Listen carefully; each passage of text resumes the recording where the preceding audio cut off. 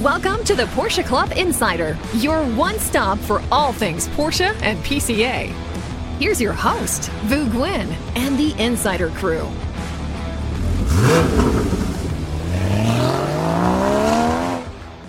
Welcome, everyone, to episode 79. We are at PCA's national headquarters. Around the table, we have Manny Albin. We don't have Damon. He's on a trip, I believe, to visit with some folks at PAG for something special we don't know yet. Robert Forsyth is at the controls, and we have a special guest today. Luckily, he's local to PCA's national headquarters.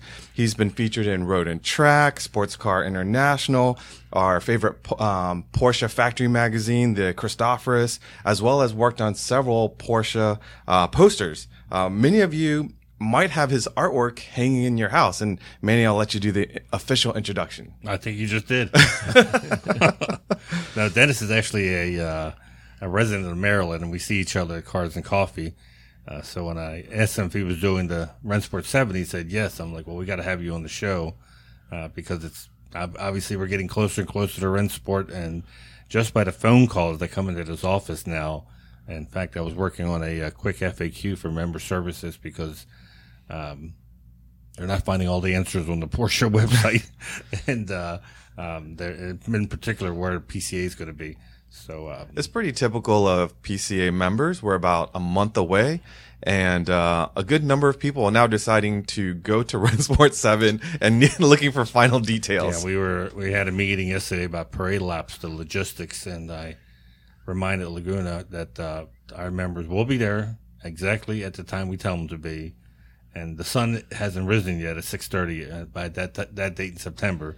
So I said any signage without lighting is useless. Right. So keep in mind, I said it's going to be dark when everyone shows up, and they will show up in the dark. You're going to need those lit batons to direct traffic. And people to hold them. All right. So, Dennis, welcome. And, we'll start with just kind of a catch up of what we did over the past couple of days. Feel free to chime in.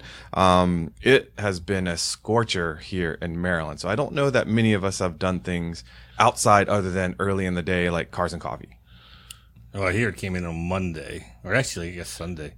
Either way, Cars and Coffee we did it. Dennis was there on, it was very nice weather. Yeah. But then I think Sunday the heat came in and maybe, it is September, so yeah. Hopefully the open house will be dry. Yeah, I've been watching the forecast, so by the time you listen to this, hopefully the open house has already happened, but there's a 50% chance of rain. We've still got a couple of days out. Hopefully that'll change, but we've been cleaning up as we do annually to welcome. If it wasn't for open houses and visits from the executive council, we would never clean up. Exactly. Not only are we cleaning up, but we're throwing a fresh coat of paint on a number of things. Yesterday, I matched. I don't know, Robert, if you can show our view here inside the office, but I have a little touch up of Club Blau. It looks like nail polish. Yeah. Yeah. And so I took it over to our local Home Depot, and they actually scanned the Club Blau and. So that means that instead of buying $70 a gallon Porsche paint, we can go to Home Depot and just give them a toy car of a speed yellow. Oh, no, we still bought the Porsche backdrop paint. I think I'm talking about me. So Robert just threw up there. We bought the backdrop paint that was recently released by Porsche. It comes in 4 colors, and to my surprise, it also comes with a little prize. They're 1-gallon jugs. You can get them in Ruby Star, Irish Green, Riviera Blue, and Speed Yellow. And it also comes with a commemorative 75th anniversary keychain. So if you think about, the paint at Home Depot, which is about $45, this is, I think, $75, but it comes with a commemorative keychain. So it all evens out, right? Yeah, it's like buying a 19 Spider and saying, well, it comes with the watch, so it's worth $1 million. So I think that would be the only can of paint that I would intentionally make sure that I don't get any paint on the outside. Normally you don't care how much paint because you're not going to keep the can as a collector, but I'm not gonna lie. I was thinking about that too. Is I think pouring it out and not messing I'm up. surprised you didn't put masking tape all over the can so we wouldn't get any paint on it. So I've only painted the Club Blau and got that done yesterday. Today is the day where we'll actually use the backdrop paint. And Manny saw me kind of wandering in the lobby, figuring out where I was going to put paint. And he came up. I'm going to give him due credit here because when you, as an artist, where do you place paint, and it's make sure you do it correctly so it doesn't clash, right? And I'm sure you can understand that. He was like, why don't we just paint all the doors? And so we all got to kind of not choose, but a little bit logistics too, because this is on a Wednesday. The open house is Saturday, and he decides to become Martha Stewart and start painting that office with 72 hours to go. Plenty of time. And getting his enthusiasm to paint more narrowed down. That's what I thought the doors. Just do the doors, more realistic, which is a great idea. For me, this past weekend, I just washed and vacuumed cars. I didn't do anything incredibly exciting. I did find out why there was a clunking noise in the back of my Fox Body Mustang, and it doesn't usually make a noise.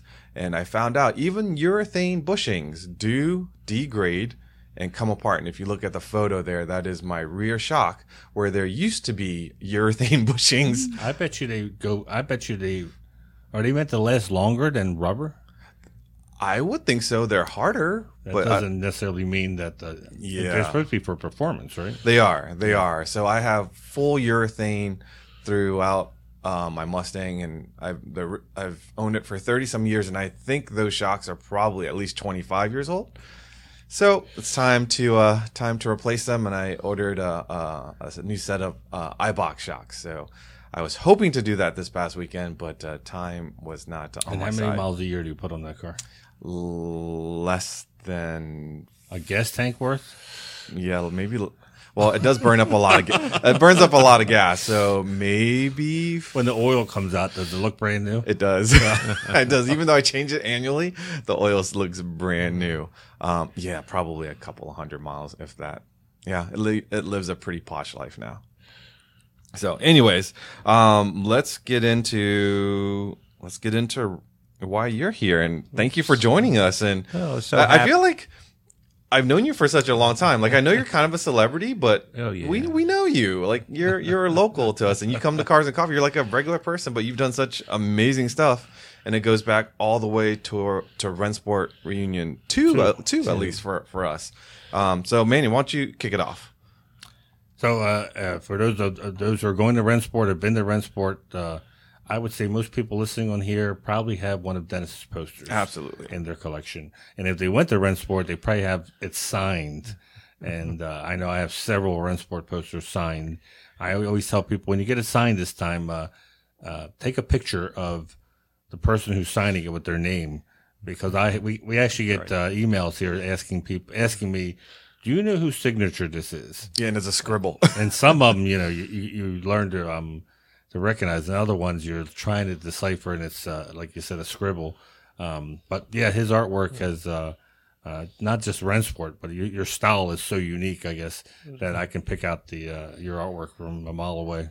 Well, first of all, I'm very happy to be here to get the invitation, and I'm an autograph collector on my posters too, and when I look at them carefully, you have something with 6 or 8 different drivers sign the same thing, and you can usually read about 4 of them for sure, and guess another 2. But there's always a couple you just cannot identify. The nice ones will put their car number or something that I can trace it back to. Yeah. Now you're a true local Marylander. I mean, your art goes back to the College of Art at Maryland? Yeah, I'm born and bred. I grew up in Baltimore City. Moved out in the county by the time I was in high school, but went right back to the city for an art education at Maryland Institute. And when did you or your family realize you had this talent? We had this young kid at Works Reunion Monterey. He was 9 years old. And he was sketching on the fly, and it was just amazing. Like, you thought his hand was like a printer lead that just could look and then just like, was that you? I don't know how good the stuff was, but No, I was drawing stuff. My father used to take me to work with him, and he sold farm tractors. And a little tiny kid and getting dragged along to these farms, and I used to come home and draw farms, barns and tractors. I don't really remember drawing any animals, but I remember drawing barns. Okay. And I know that typically, man, when we catch up with Dennis, he's always quite dapper, right? He's got the cool hat on. He's got something.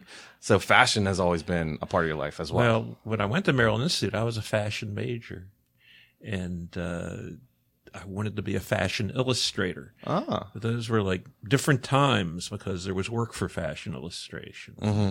There'd be fashion illustration in the newspaper every single night, and all the magazines and the fancy fashion magazines and all that. So I graduated from the fashion program, and I worked as a fashion illustrator doing men's clothes for about 3 years. But I got bored. I got bored. It was real retail, so seasonal stuff. And after it repeated through 3 years of the same seasons, I needed to go on and have more variety. So I went and got a job at an advertising agency as an art director. So I read a little bit about, most of us, when we talk about our past and maybe in cars or in motorsports, we talk about our first car, but your first car actually wasn't a first car per se, because your first mode of transportation was two wheels. Right. I was a loved motorcycles. Yeah. I remember going to a Cub Scout meeting. So however old you are, you go to a Cub Scout meeting, and I waved at this guy who went by on a BMW motorcycle. Oh, nice. And he waved back, and that was it. That was the bug. That's what I aspired to, So what was that first motorcycle? A little Honda. Honda? Yeah. Was it a baby dream by any chance? It was a Bentley, which is a 150 Dream. Yeah. Sir, if you would like to ride a 150 baby dream, I have one in my garage that you could go for a ride in. You're kidding. Absolutely. I can make that happen. I have a 64 150 baby dream. Wow. That was your first bike? Yeah. How cool is that? My father. Now he'll never sell it. Now he's just Now I'm just going to have you sign it. I'm going to have you sign it, take pictures with it. White wall tires. Do you have white wall tires? I wish I would like to put white wall tires on it, but the tires that are on it are good. So it's like, mine. But I would like to get white wall tires for it. Mine was I think a 61. So it was kind of early. I don't even know if there were Honda dealers around. Yeah. In 61. You meet the nicest people on a Honda, is what they say. So my father, I told my father I wanted a motorcycle, and he said, "Well, you can have it if you get a job." And then a couple weeks later, he just came home from work one day with this motorcycle in the back of his pickup Really? truck, and said that one of the close by people to the business, where he had his business, had this on their lawn, and I now owe him $250. Wow! And I should do something about that. That's so cool. So when was the last time you rode a 150 baby dream? Oh God, that long. First year of art school, so that was, we're gonna make this happen. We're gonna put you on the baby dream, and you can take it for a ride. 1966. So cool. Yeah. And then when did all this passion transform into four wheels? Well, I always was like attracted by little British sports cars.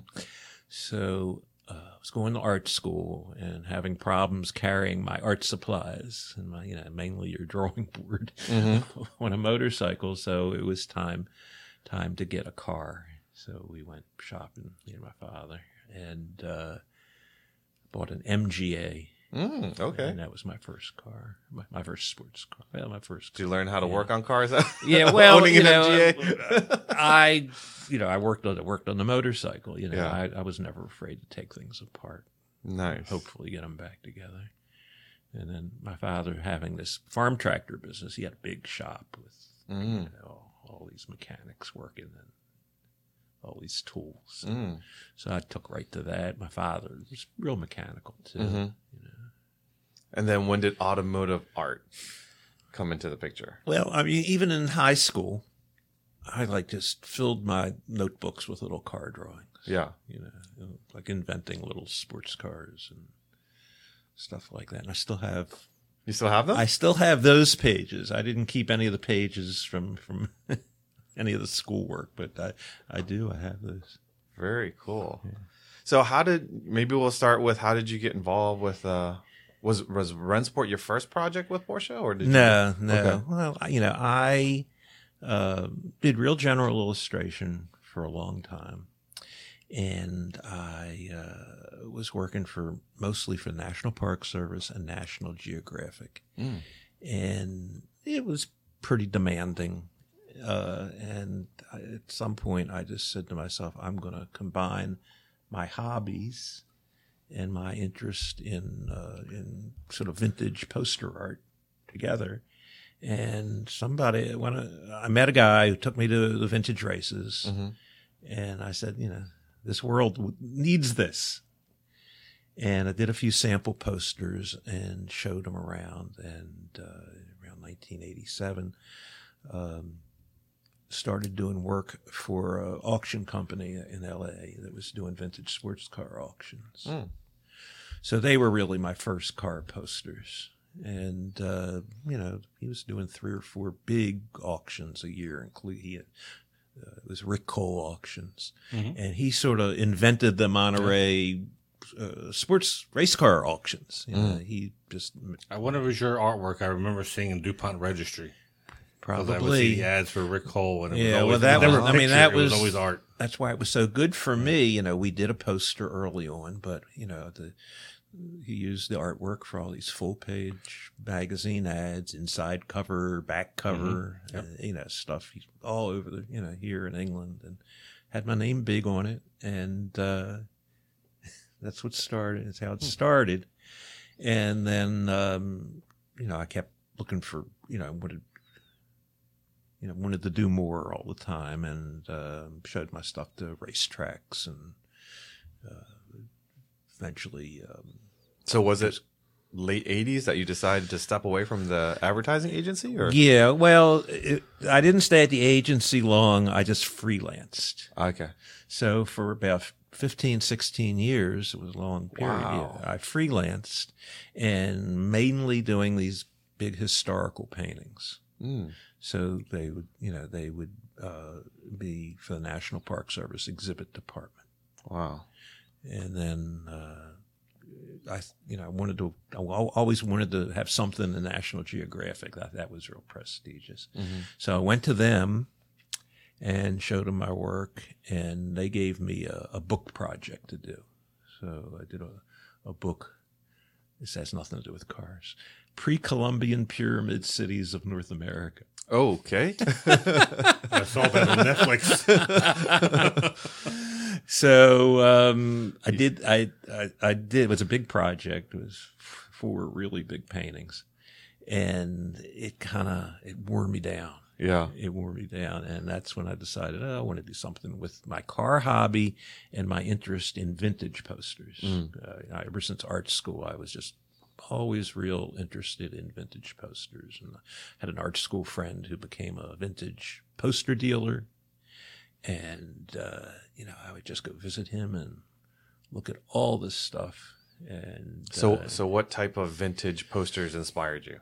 Well, travel posters, okay. And racing posters. So, of course, the classic vintage racing posters are the Geo Ham posters, which were the Monte Carlo, in the late 20s, early 30s.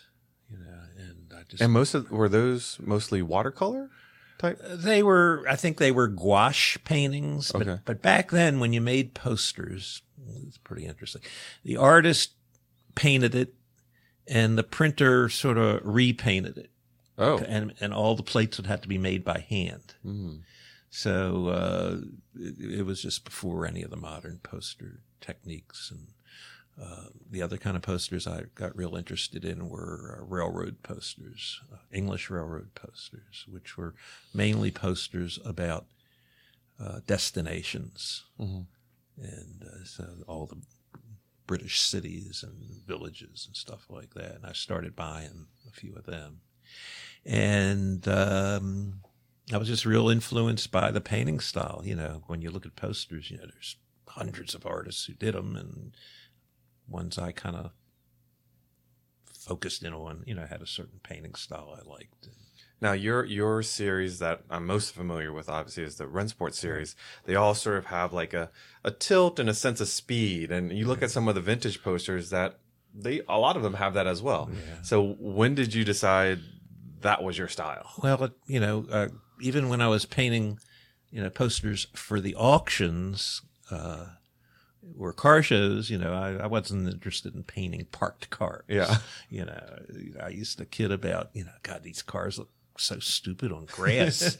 These aren't, Yeah. So I just always, I always said I don't paint no parked cars, and motion was, what I was trying to convey, and there had my techniques. I wanted to show posters like cars from down low with light coming from underneath them, and wheels that were hardly touching the road, and another on the other side of the car, the wheels pushed way up into the fender wells, and that was. So after your meeting your goal of being in National Geographics and now deciding to focus on cars, what came next? Well, I just looked for good clients. I started working for SVRA, and they used to do a Bahama race early. It was always the season opener was a race in the Bahamas, and did 3 or 4 years of Bahama Vintage Grand Prix. And that started around 1967. I mean, not 67, 1987. 1987, and then I got work from Michelin, which was really good, and they were doing achievement posters. So after the race, we did a poster of their car. And Michelin has a result. Nice long history of beautiful art. Yeah, And probably your style too. Well, some of it, there's lots of styles, and there are a lot of good automotive illustrators who. So for those that are maybe considering becoming an automotive artist, like, was the landscape back then difficult for you to land these jobs, or? Well, there's probably there was more work then than there is now, because in the years that I did posters, photography and computers just took over, and a lot of people, clients, potential clients, they just go the photography route these days. And did you, I guess, embrace the digital world? Like, has it helped you in your art? At first, I was real resistant to it. My wife's a graphic designer, and she latched right. I was about to say she probably adopted it immediately. Right. She just got it all rolling, and I'm just in the other room painting, cars with paintbrushes and wet paint, and you guys are talking about painting rooms, and you forgot to take into consideration how much paint you're going to get on your clothes. Oh yeah, so absolutely. Remember that. Oh yeah. So I just wanted to paint, and I just persisted painting, and in the end, you take a photograph of the painting and you put it in the computer and you do the production, with that. But when I started, boy, I was even hand painting the lettering. Wow. And so do the ideas come to you and you're sketching on something small, like 8.5 by 11, and then you make it, or do you go big? No, I start out with like little postage stamp things. Really? Yeah, because you want to end up with a big bold, statement. So I think it's nice to start little, little and loose. I mean, I don't show anybody the postage stamp size things, but when I do, I want to see it. I think that's cool because I've only seen it as postage I didn't size. send you any slides of that. Oh. And then, by the time I start showing stuff to clients, I usually show them a variety of compositions. And the first stage, I just show them these little black and white things that are, done in pencil or Pentel, and if I were actually sending them to them, which you don't do anymore. You send them an email, with Right. it in there. But they're just on tracing paper, and I do a montage of cars, and I put each car is on a separate little piece of tracing paper, and I'm like moving things around, and making adjustments and stuff like that. But I guess like for Rennsport posters, they're telling you what cars they want, or because I've done 6 of them now, and I've worked for a lot of different people at Porsche, and it's different. I mean, when it started, it was Bob Carlson, the originator. So the first one you did was Rennsport 2, and that Right. would have been, was that the 3907s? Yeah, 3907s, and he talked about, and Bob Carlson said, we want to focus in on that famous victory. At Daytona. And I started looking for reference stuff and saw how, in the end, they were so far ahead at the end of the race, they just cruised over the line in formation, probably 30 miles an hour, so all the cameras could click at them. So he definitely picked that one. I think we'd be remiss if Manny, you didn't give a little history on Bob Carlson and Rennsport. Well, he's the father of Rennsport. I just wrote an article, which by the time you hear this, you should have read it, or it's at least on PCA.org, about the history of the posters and a short history of Rennsport, because they go together. But yeah, Bob Carlson is the father of Rennsport. It was his idea to do a gathering of Porsche race cars. I don't think Bob would have ever dreamed that it would have gotten as big as it is now, considering what it started out as. It's a small gathering. He was the PR guy, head of PR for Porsche Cars North America, very well liked, and unfortunately passed. He had retired from racing, so I mean, he had a lot of real first-hand friends. Yeah, everyone knew Bob. He was a very affable person, but the Rennsport owes its existence to Bob Carlson. Absolutely. And so, how did you get connected to do the second poster? Second poster was for Bob as well, and if you flash it in front of me, So the second poster would have been at Daytona as well. Yeah. I think all the conversation really was, let's pick a 917 and let's pick what's the other 30? 962. 962. And, we sort of consider, what cars are the real icons of the era. Mm-hmm. And certainly Porsche colors on the 917. And, it's interesting being privy to the meetings this time around, all the meetings on our calls. You hear the conversations. So the second poster has the 962. That's the number 14. It's the Lowenbrow, the Al Holbert car, very iconic, but it has no Lowenbrow on it. And you don't notice it at first, but then you realize something's missing, and it's the Lowenbrow on the front. And much like Sunoco's missing on the car for this year, it's unless they can get permission, Right. or maybe because of alcohol they didn't want to use it.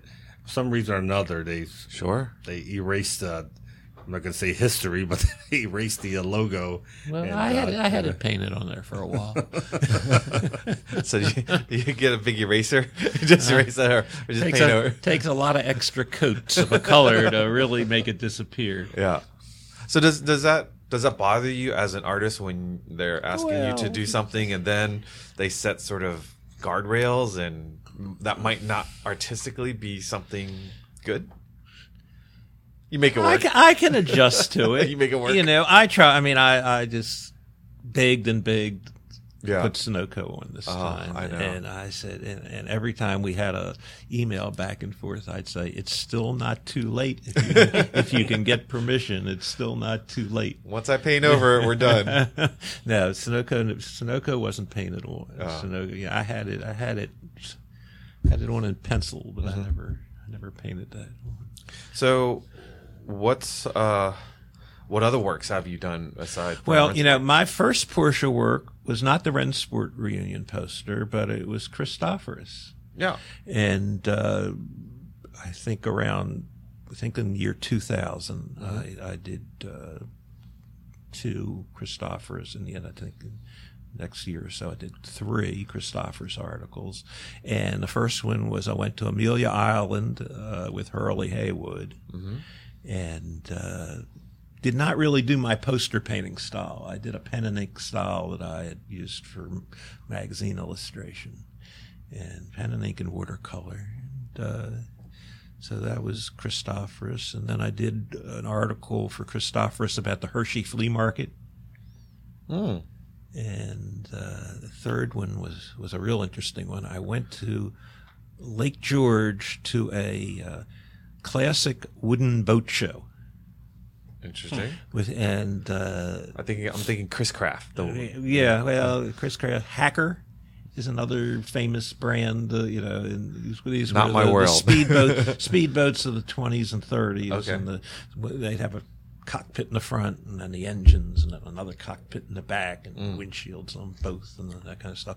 And it was just a real fascinating revelation to go to a boat show and see all these beautiful boats, as perfect as any of the Pebble Beach cars, but they're all in the water bobbing, and they're not bobbing together, right?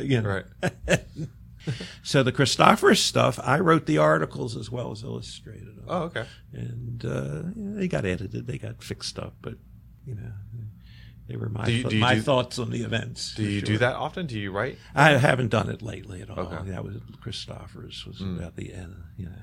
Now, how about like personal commissions? Do you do that, or only? I do not do many personal commissions. I liked working for big companies. Okay. And racetracks, which I don't know if you call them really big companies, but the Michelin and the Porsche, and I did work for Mazda, a little bit for Chrysler. Did you ever get to do motorcycle stuff?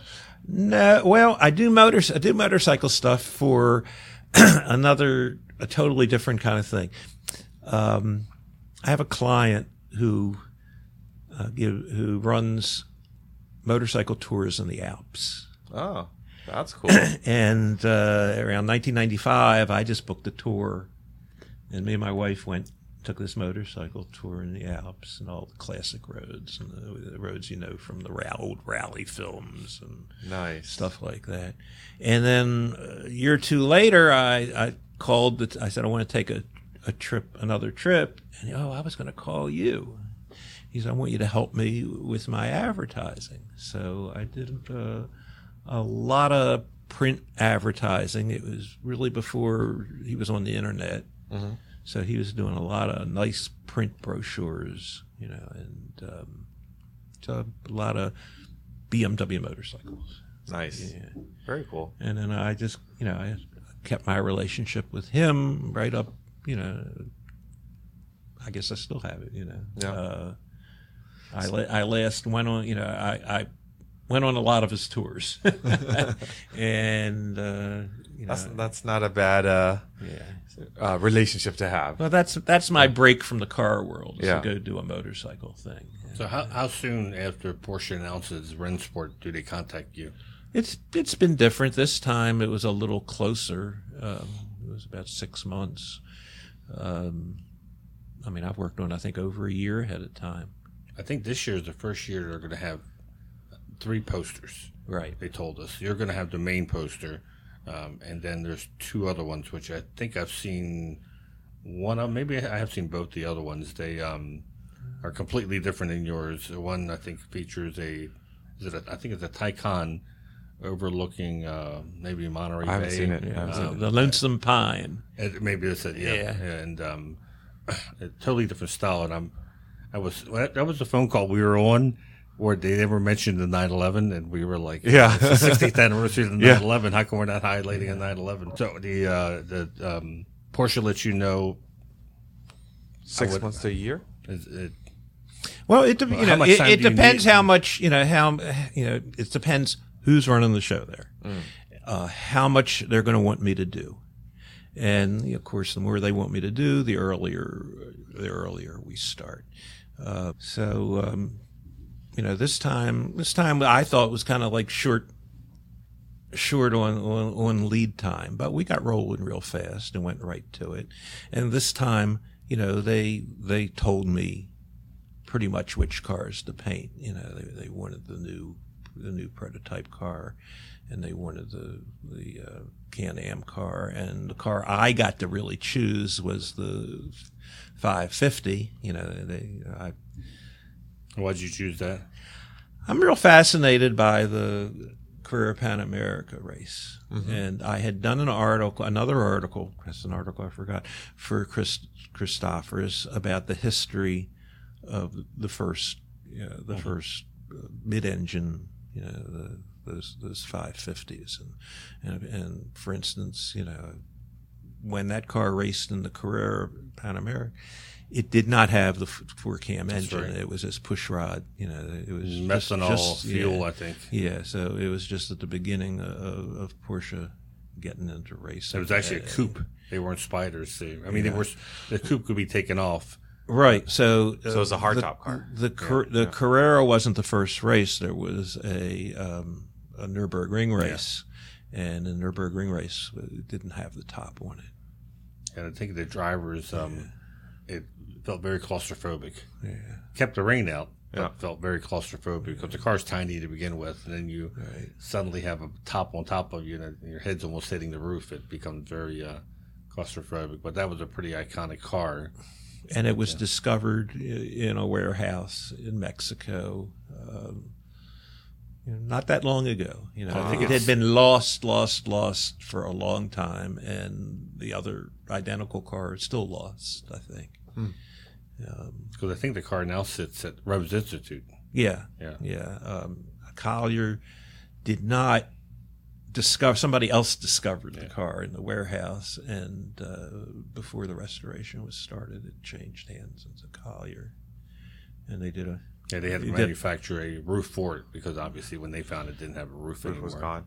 They had to manufacture pretty much everything. When it was found, it had a fiberglass front on it, and it was a big project. There's a great art. The article in Christophers is pretty good. He goes into the whole. I remember either they debuted it or the year they finished it. It was a big deal because they brought it to the Hershey Parade. Yeah. The 50th, and that was a big news. And I thought it was when they were debuting the restoration. It was a really big deal that this car was going to be showing. And unfortunately, a lot of people don't appreciate the history because they don't know, and they just lump all the spiders together. But this one's pretty significant, being number one. Yeah. So back to the paintings for Rennsport. How large is the original? The originals paint that are you're painting? 24 by 36, which is the same size they're printed. Oh, okay. And you don't want to. I don't want to paint any smaller because. And where does it go? Because I'm sure you take a beautiful photo of it, and then it becomes a poster. Where does the original go? The originals are hanging in my studio. Really? Yeah. You have all the originals? I have all but this last one. This last one they did buy. Oh, really? But all past years. What if they know they could buy the other I was about ones? to say. They can buy them, anybody. So you have all the originals except for the most recent one? Yes. Huh. Okay, so here's my other question as I was wondering. So 2 through 7 is you. Yes. 1 wasn't you. All right. But if I put all my posters together, I really would like a 1 that looks like 2 through 7. Can you do? Can you do? Would you ever do? Would you ever do a 1 just so that we can have a set that all looks alike? I don't know. No, too much. I don't think that would be legit. But yeah. Just because it's I don't have one. Do you have? You went to the first Rennsport? No, it's you didn't go. No. And the thing was, it was advertised, but it seemed like just like another vintage race weekend, and there was a lot of vintage race weekends. So I remember being this close to Lime Rock, no one really spoke about it as anything you have to go to because Rennsport. Because prior to that, in '98, was the big Monterey Historics Steve Earle put on, and then on the East Coast it was the 50/50, which was Watkins Glen 50th anniversary Porsche's 50th, and that was in my eyes like the first Rennsport because it was identical to Rennsport as far as being only Porsche, factory brought over all these cars. I remember pulling into the garages for tech because I was racing my C2, and it looked like a dream because there was all these aluminum cars and fiberglass, all from the museum and collectors. So when Rennsport happened, it was no anniversary year really per se. So there was not even on my radar until afterwards. You started reading articles and hearing about it, but nothing that nothing like today where you know what the. It was sort of like when Ferrari did something down at Daytona. We heard about it afterwards that they were running F1 cars at Daytona, and they had all these cars, and I thought, oh my God, had I known about this, I would have made the trip to see all these cars run at Daytona. But prior to that, there was very little advertising that would have gotten people's attention. Well, let's give credit for the first poster for Rennsport 1 to Art Eastman. Yes, he was a graphic artist. I think. Yeah, well, he was a photographer. He was the editor of Vintage. What's the magazine? Vintage Motorsports. Vintage Motorsport, right? There were two magazines back there: Victory Lane and Vintage Motorsport, and Vintage Motorsport was the glossy, and he did everything. He designed the magazine, he edited it, he was a good car photographer, and he was probably right in there at the very beginning of the planning. And the Redmonds, Intercontinental Events, Brian Redmond, his son, James, put it on, and they put the first 3 on for Porsche. So for those of you that don't have or maybe missing a Dennis Simon poster from your Rennsport set, as well as some other posters, you can head over to centuryofspeed.com, and you still have some available. Yes. And we have to also be careful that not all posters that are offered are actually genuine. Surprise, surprise. He educated me because I said, I see them on eBay and they're like $10, and I know these are worth more than that. I mean, how can they explain that they're you got to read the ad and ask you what size do you want it. And, they're counterfeit. They're counterfeit. So it's all digital printing, and you got to chase after everybody. And I'm sure the paper quality isn't like an original. Luckily, I've gotten all mine by going to the events, and I can tell you that no matter how many they print, they'll never be. They will sell out. And I remember, I think it was Rennsport 4. They sold out on the first day before lunch, and people were so mad that because they had waited to the end of the day to buy it, so they wouldn't have to carry it around, and they were gone. Yeah, that's your insider tip when you head to Rennsport Reunion 7 is not only to buy your poster early, but if you're smart, because I'm not sure that they come in tubes. I'm not sure. Sometimes they did, sometimes they didn't. So you might want worth the money to buy an extra. I was about to say, go to Staples or not Home Depot, Office Depot, and just throw a tube in your luggage, so that way when you buy when you get to town, just buy one. Like we stopped at Staples and picked up a tube. Because the worst is you buy one and somehow you crease it. Yes, you're holding it all day. There's no way you're not going to. Yeah. Well, you end up rolling it and unrolling it for every single autograph. Exactly. So you want to bring something to protect it. But evidently, you got to be very careful if you're buying these off eBay that you're not buying, like Dennis said, a digital reprint. Because the one Dennis sells are artist proofs. You know what an artist proof is? So that means they're numbered? No, they're not numbered, but when you print the poster, you go to the printing factory and you get to adjust the press. Oh. And you adjust the press to match the painting. Mm-hmm. And you're there, and there some awful things get spit at the end of the press sometimes in the beginning, but it gets tuned in, and at some point I declare that I'm happy with the color. Yeah. And they take the first couple hundred off the press and they put them aside, and I get them. So that's how come I have a supply of so those really are hard to get posters. The first run of the approved, right? Posters. So cool. when I sell them, I mark them artist proof, and I sign my name. And through the years, a couple of them there's only a few left, but there are at least a few of all of them, and in some cases I have. There you go. That's why one of my prized possessions now is they misspelled Porsche on one of the posters. Not Rennsport, but a poster. His heart just dropped. Not one of yours. No, this is that parade. Yeah. I've had it happen. It wasn't the client's name, but painting all those decals on the front of the. The funny thing was, so the next day, they had the posters, and they said, "Did you get one?" I said, "Oh, I got it yesterday." And they said, "Oh, you got one of the special ones." And I said, "What's so special about it?" And they said, "There was a mistake." I said, "Really?" And since he went to the back and brought out the one from yesterday, she said, "Can you tell the difference?" So I'm looking. She would look real close, and then I realized they forgot the C, I think, in Porsche. But we read it the way everyone reads everyone. right. Yeah, no they're looking at it. They're overthinking. They're looking at trying to find a trick on there, and so they were in a panic. They had to go. It's only the collector who's going to be happy that he got. The misprint. Yeah. It's rare that you see them misspell Porsche. Anyways, so when you're buying these posters, in my article I put on there, buy from a reputable dealer, and if they say what size, that's a giveaway right away. Right. Yeah. And if you see for $9.99, you're not getting a deal from someone who doesn't know. You're getting a digitally printed. And if you're fine with that, that's great. But if you want an original, and there's a lot of originals still out there, either you can buy what Dennis has left, or you can get it from a collector or someone who's reputable. That usually the giveaways are if they've been autographed, because that's most of them were at the event have some kind of autograph. Right. Because Porsche always has autograph sessions during the 3 or 4 days of the event, and that's.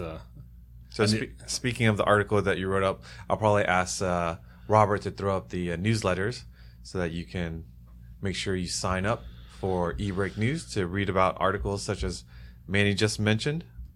And you can also sign up for Mark Fresh News, our favorite picks of the cars that are available in PCA's Classified. And of course, Performance News focusing on the four-door Porsche. Sign up at pca.org. You want to talk about the recent video drops that we did at Mecum? Yeah, so this is the our trip in Monterey. On our last day, we went to Mecum. We were guests at Mecum, and we got to. We've been there several times, and as I told the guys from Mecum, this is also for me because there's many Saturday mornings, especially in the wintertime. I just sit there and just veg in front of the TV watching these auctions go live, and being able to sit in the audience and watch them go live is even. All I needed was some food and some drink next to me, and I would have been in heaven. I could have stayed there all day watching these auctions, these cars go by in the auction. The only thing I told them I was missing was the commentators telling me about the car and what's rare about it, especially the muscle car, because I'm not that familiar with them, but I love learning about them. So we did a video with highlighting the Porsches that were there, which there were several. Mecum's definitely making a push to get into Porsche and Ferrari. So you saw a lot of those two marks being auctioned off. And you get to interview the CEO of Mecum, and of course Lee Giannone, who's the CFO or he is. I think he's the director of the financial services. Yeah. But Lee's a longtime PCA member, and up until recently he was racing the 962 Coca-Cola car. But we found that he just couldn't scratch the itch, and he bought a 996 Cup car for Rennsport. So we'll see Lee at Rennsport racing the Cup car. So anyways, it's about a 19-minute video. It's got some a lot of fun stuff in it. The one thing I didn't catch, I saw it in person. I didn't realize Damon or Bogdan caught it on camera. Was the guy from Mecum who moves the cars, and they have several, a lot of guys that are moving the cars and driving them up on stage. He was putting the key in on the right side of the 911, looking for an ignition. For a good while. He actually stuck it in the one I saw. He stuck it in the temperature sensor. And I actually leaned in and said, no. I said, to the left of the steering wheel. Not.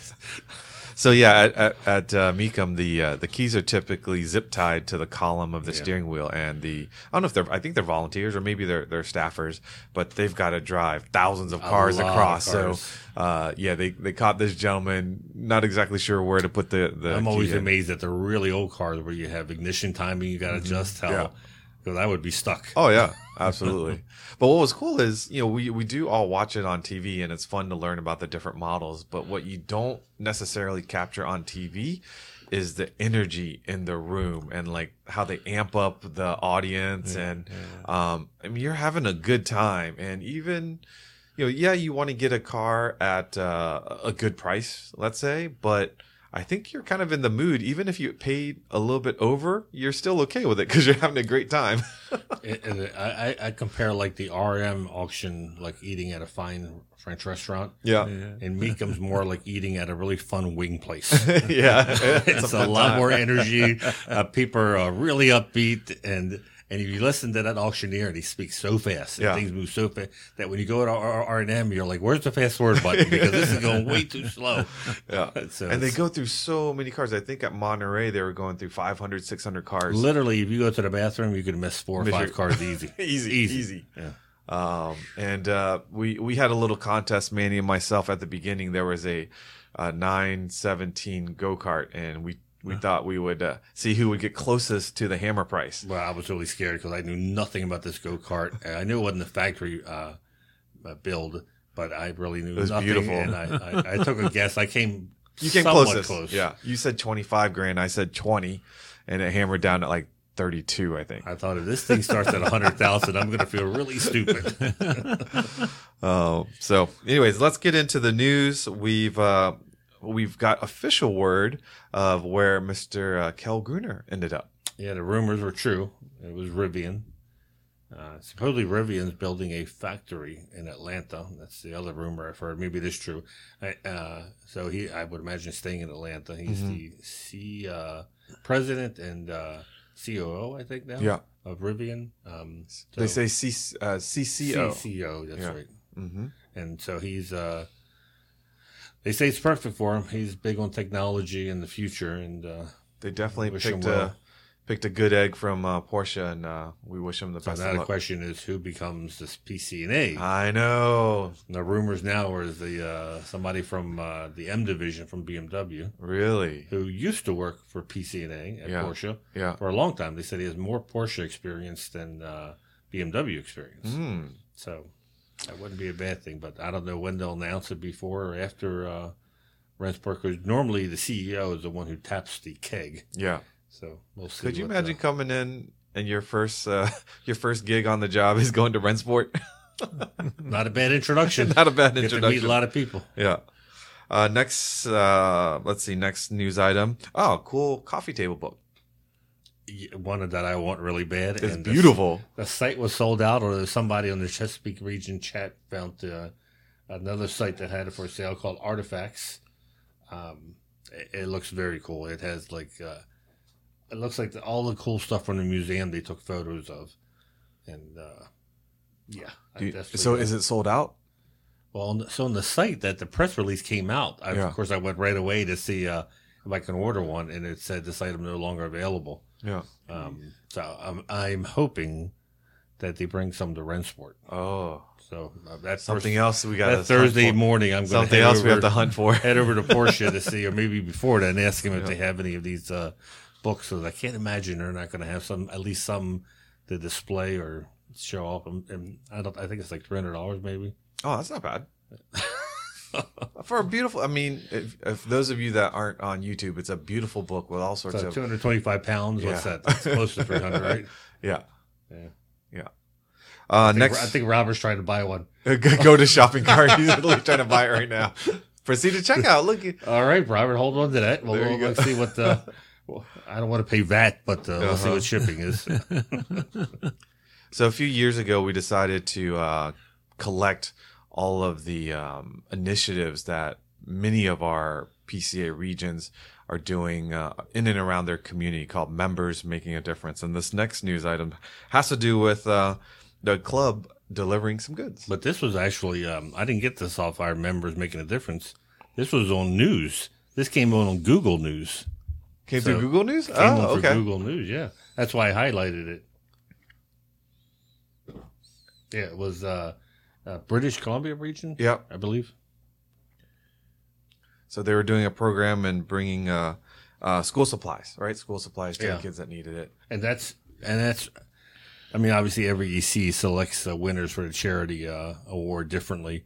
But when I was on the EC, we always looked at BC Interior, that was the region. How they make the Porsche Club look to the public. Yeah. It's easy to write a check and be kind of like anonymous, but putting a face to the brand is always special. And what these folks did was just up that alley. You know, they put a face to what Porsche owners are. We do that too in the Chesapeake region. So we do backpacks, right? Yes, every Christmas. Every Christmas we do stuff with backpacks. backpacks. Yeah. Yeah, so lots of But that was lots cool of seeing. So you picked that up from the news. BCI, no, Coach showed up on Google cool. News. I'm like, hey, it's pretty cool. That's we always wish that our stuff makes it to Google News. So speaking of making it on news, the last one you put on here was talking about Volkswagen and share price on the news. And valuation. And valuation. Yeah. And in the article, what's interesting is they bring up, the Oliver Blume, who's doing the double duty CEO as Porsche and Volkswagen. And there was a discussion we were having one of our chats about the fact that he's probably overextended. And I said, then talking to the family, they are very, very happy with Oliver Blume, and they do not want to let him go as Porsche CEO. And of course, the family also owns Volkswagen, so he's probably going to stay at both places as long as he's doing the good job. But Volkswagen valuation's down a little bit, and that's what the article discusses, and they're tightening their belts.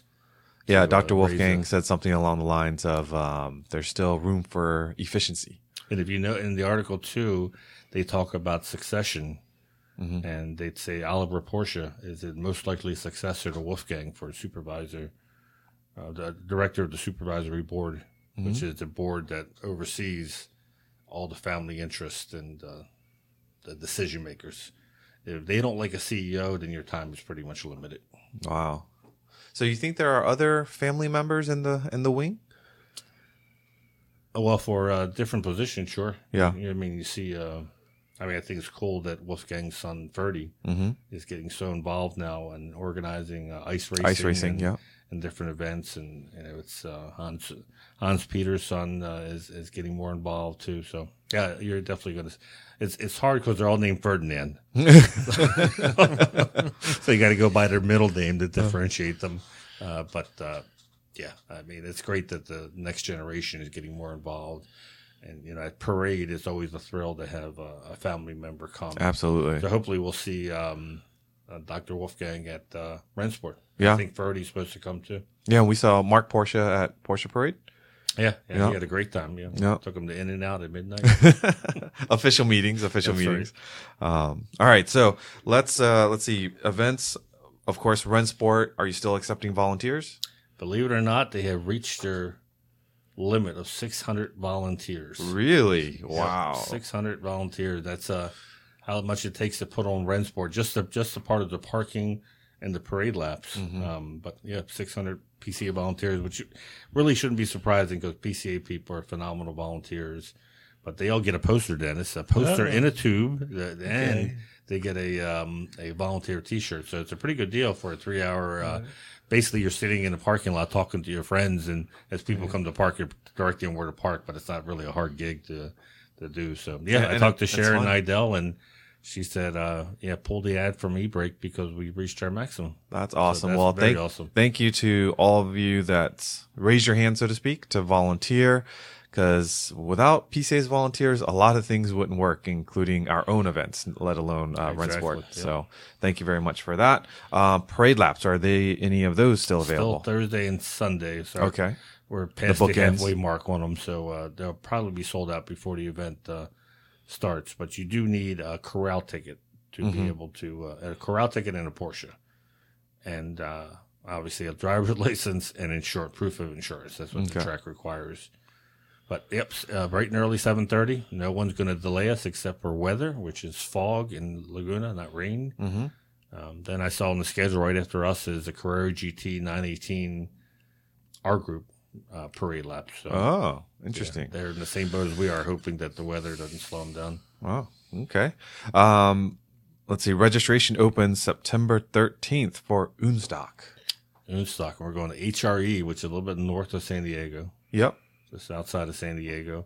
And if you've never been to HRE and you're in LA, it's worth the trip down. Absolutely.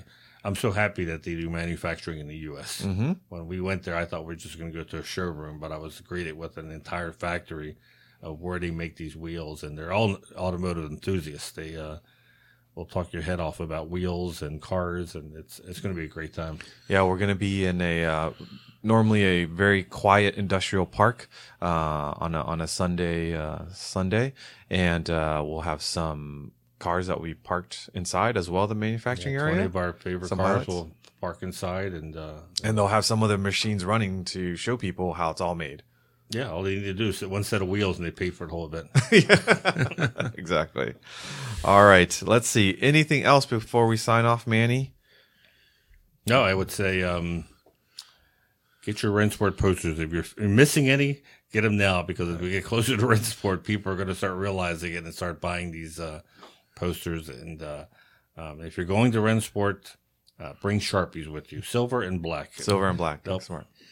I'm going to Rennsport. I'll be all over the place. Anybody who has a poster, I'll have a little ticket on that says I'm the poster artist. I'm the poster guy. And I'll have my own Sharpies if they don't have their Sharpies. Hopefully, by the time you listen to this, I'm hoping that the Rennsport app will be available to download. And from there, I'm told that you can download the schedule, but to get updates. And hopefully in those updates, they'll update who's going to be in the autograph sessions, because I know Dennis is going to be scheduled for several autograph sessions. And we're going to be doing autograph sessions twice a day at the PCA Porsche Platz tent.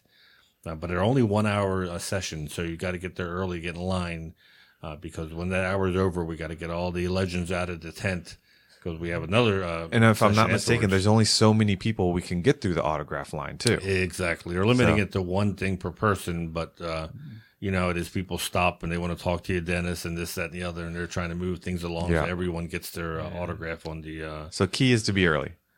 Early and. Don't be like we did at the autograph session at Sports Car Together, and we had Jeff Gordon, and somebody literally brought. It looked like half a car. They did. He had doors, the front bumper, rear bumper. I think Jeff even joked that he goes, "I found my missing car." That's awesome. Hopefully, you don't bring car parts that big to the autograph session. But a poster is a memorable item to have autographs. Just take pictures of people's names as they're signing, because you will not remember. Exactly. Good tip. Well, Dennis, thank you so much for joining us. It's great seeing you around locally. Great having you so close to PCA National Headquarters. For those listening, thank you for joining us. If you aren't currently a PCA member and own a Porsche, what are you waiting for? Grab that VIN, head over to pca.org, and we'll set you up with a membership. For those of you looking to buy a Porsche, we have the test drive program. You can join there, and we'll give you all the access to the resources to find your dream car. Remember to follow our podcast Instagram page, behind the scenes photos, Porsche Club Insider, all one word. And please give us a like, thumbs up. Be sure to subscribe to the YouTube channel. I think we're getting very close to 80,000 subscribers on YouTube, and would love it. We're not too far away from 100,000. So with that, remember to, again, subscribe to our newsletters. They're free. And until next time, we'll stay safe, and we'll catch you down the road.